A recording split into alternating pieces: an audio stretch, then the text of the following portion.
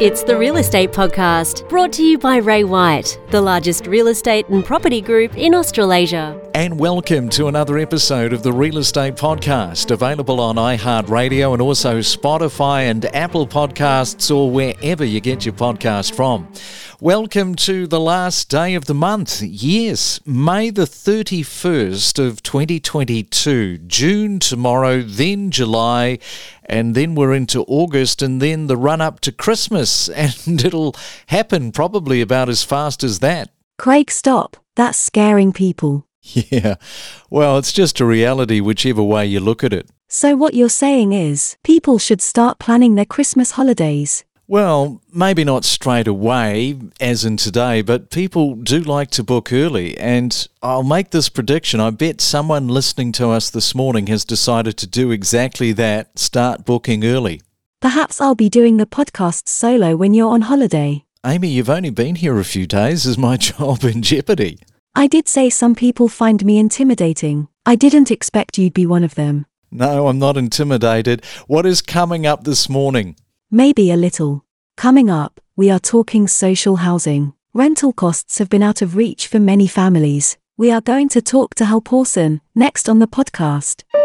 It's the Main Centre forecast with propertybuyer.com.au. And let's go to Sydney, where it's going to be a windy day and cloudy conditions with 18 degrees as your forecast high. Melbourne expecting showers, also windy with 11 degrees. Brisbane dry and windy with 21.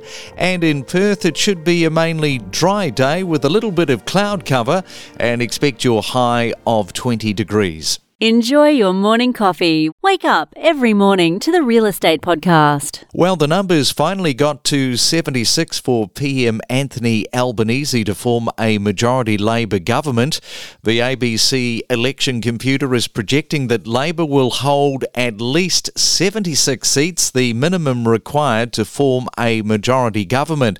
And it's been a long 10 days of counting. Remember, of course, we went to the polls on the 21st, and today is the 31st, so 10 days of musing over what the final outcome would be.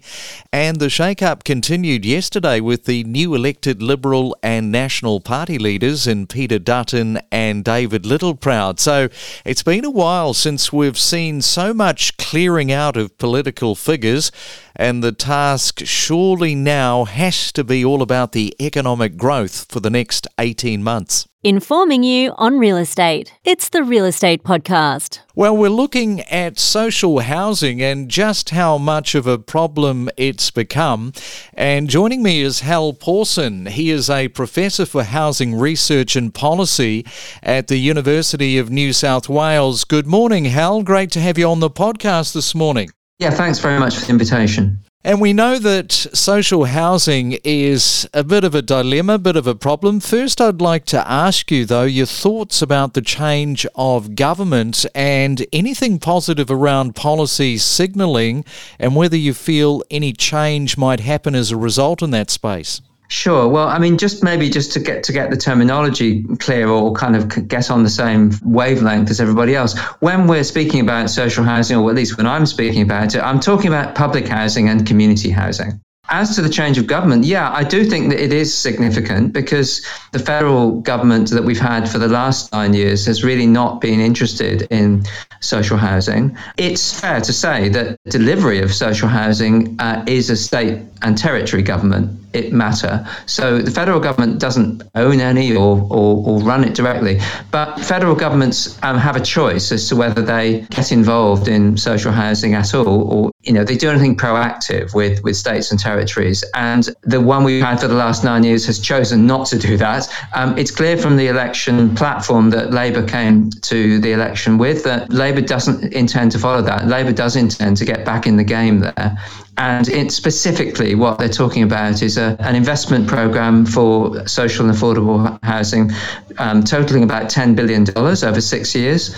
And that is supposedly going to generate 30,000 new additional social and affordable housing units over that time. And what could a landlord be thinking about in the whole rental market? You know, we've got good landlords, we've got bad landlords, and sort of a whole lot of a mixture of landlords in between. So what can they be doing to assist the housing crisis, do you think? Well, I mean, there is obviously sort of some social responsibility that comes with being a landlord, whether you are a private individual or a company or indeed a not-for-profit provider. There's a certain amount of regulation that goes around that. But yeah, what would a private landlord, an individual, well, what could they do that's voluntarily on their part?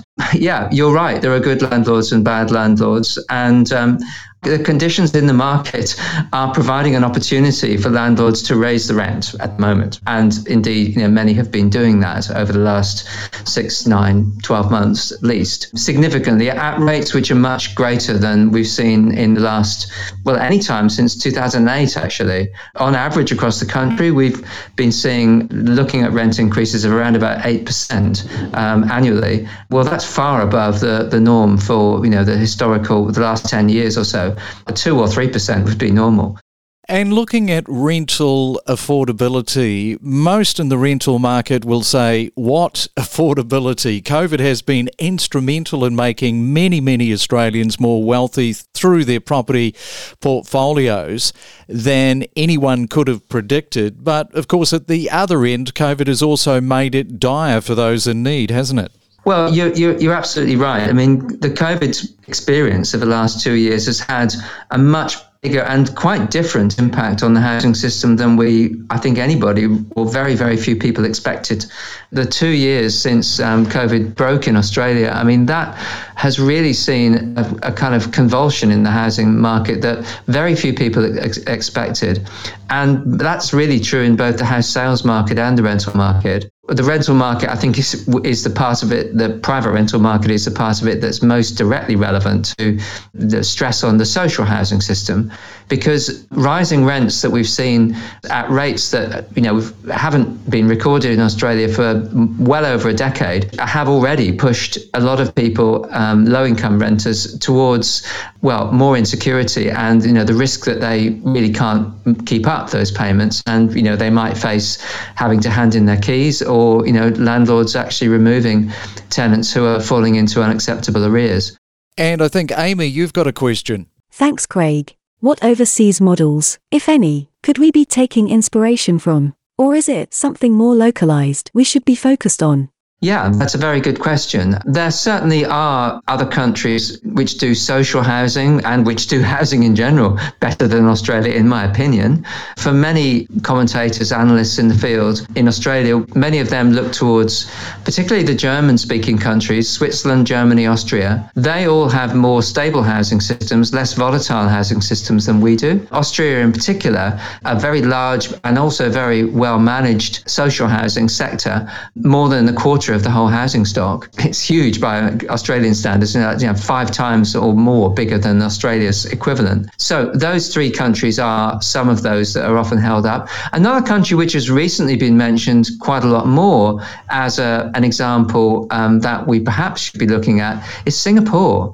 And that's more because the state has a much bigger role in the housing system in Singapore than in Australia and in most other countries. And so the state is a major developer and owner of land and developer of housing than in most other countries. And it's developing, the state, Singapore government develops housing mostly for sale to homeowners. So it's a bit different to our public housing system, but it does enable housing to be developed and sold to first home buyers at a sort of non-profit price. So it has an affordability benefit, and there's an affordability argument that is part of the reason why people are starting to, I think, talk more about the Singapore model. Very, very different from Australia, but maybe there's something we can learn from that. Well, there's certainly plenty of things that you have mentioned there to think about for sure. And thank you so much for coming on to the Real Estate Podcast. I know we'll have to get you back at another time to discuss more of this. Hal, thank you. Thanks. I'll be very happy to come on again. We connect you to the best real estate information across Australia. The Real Estate Podcast.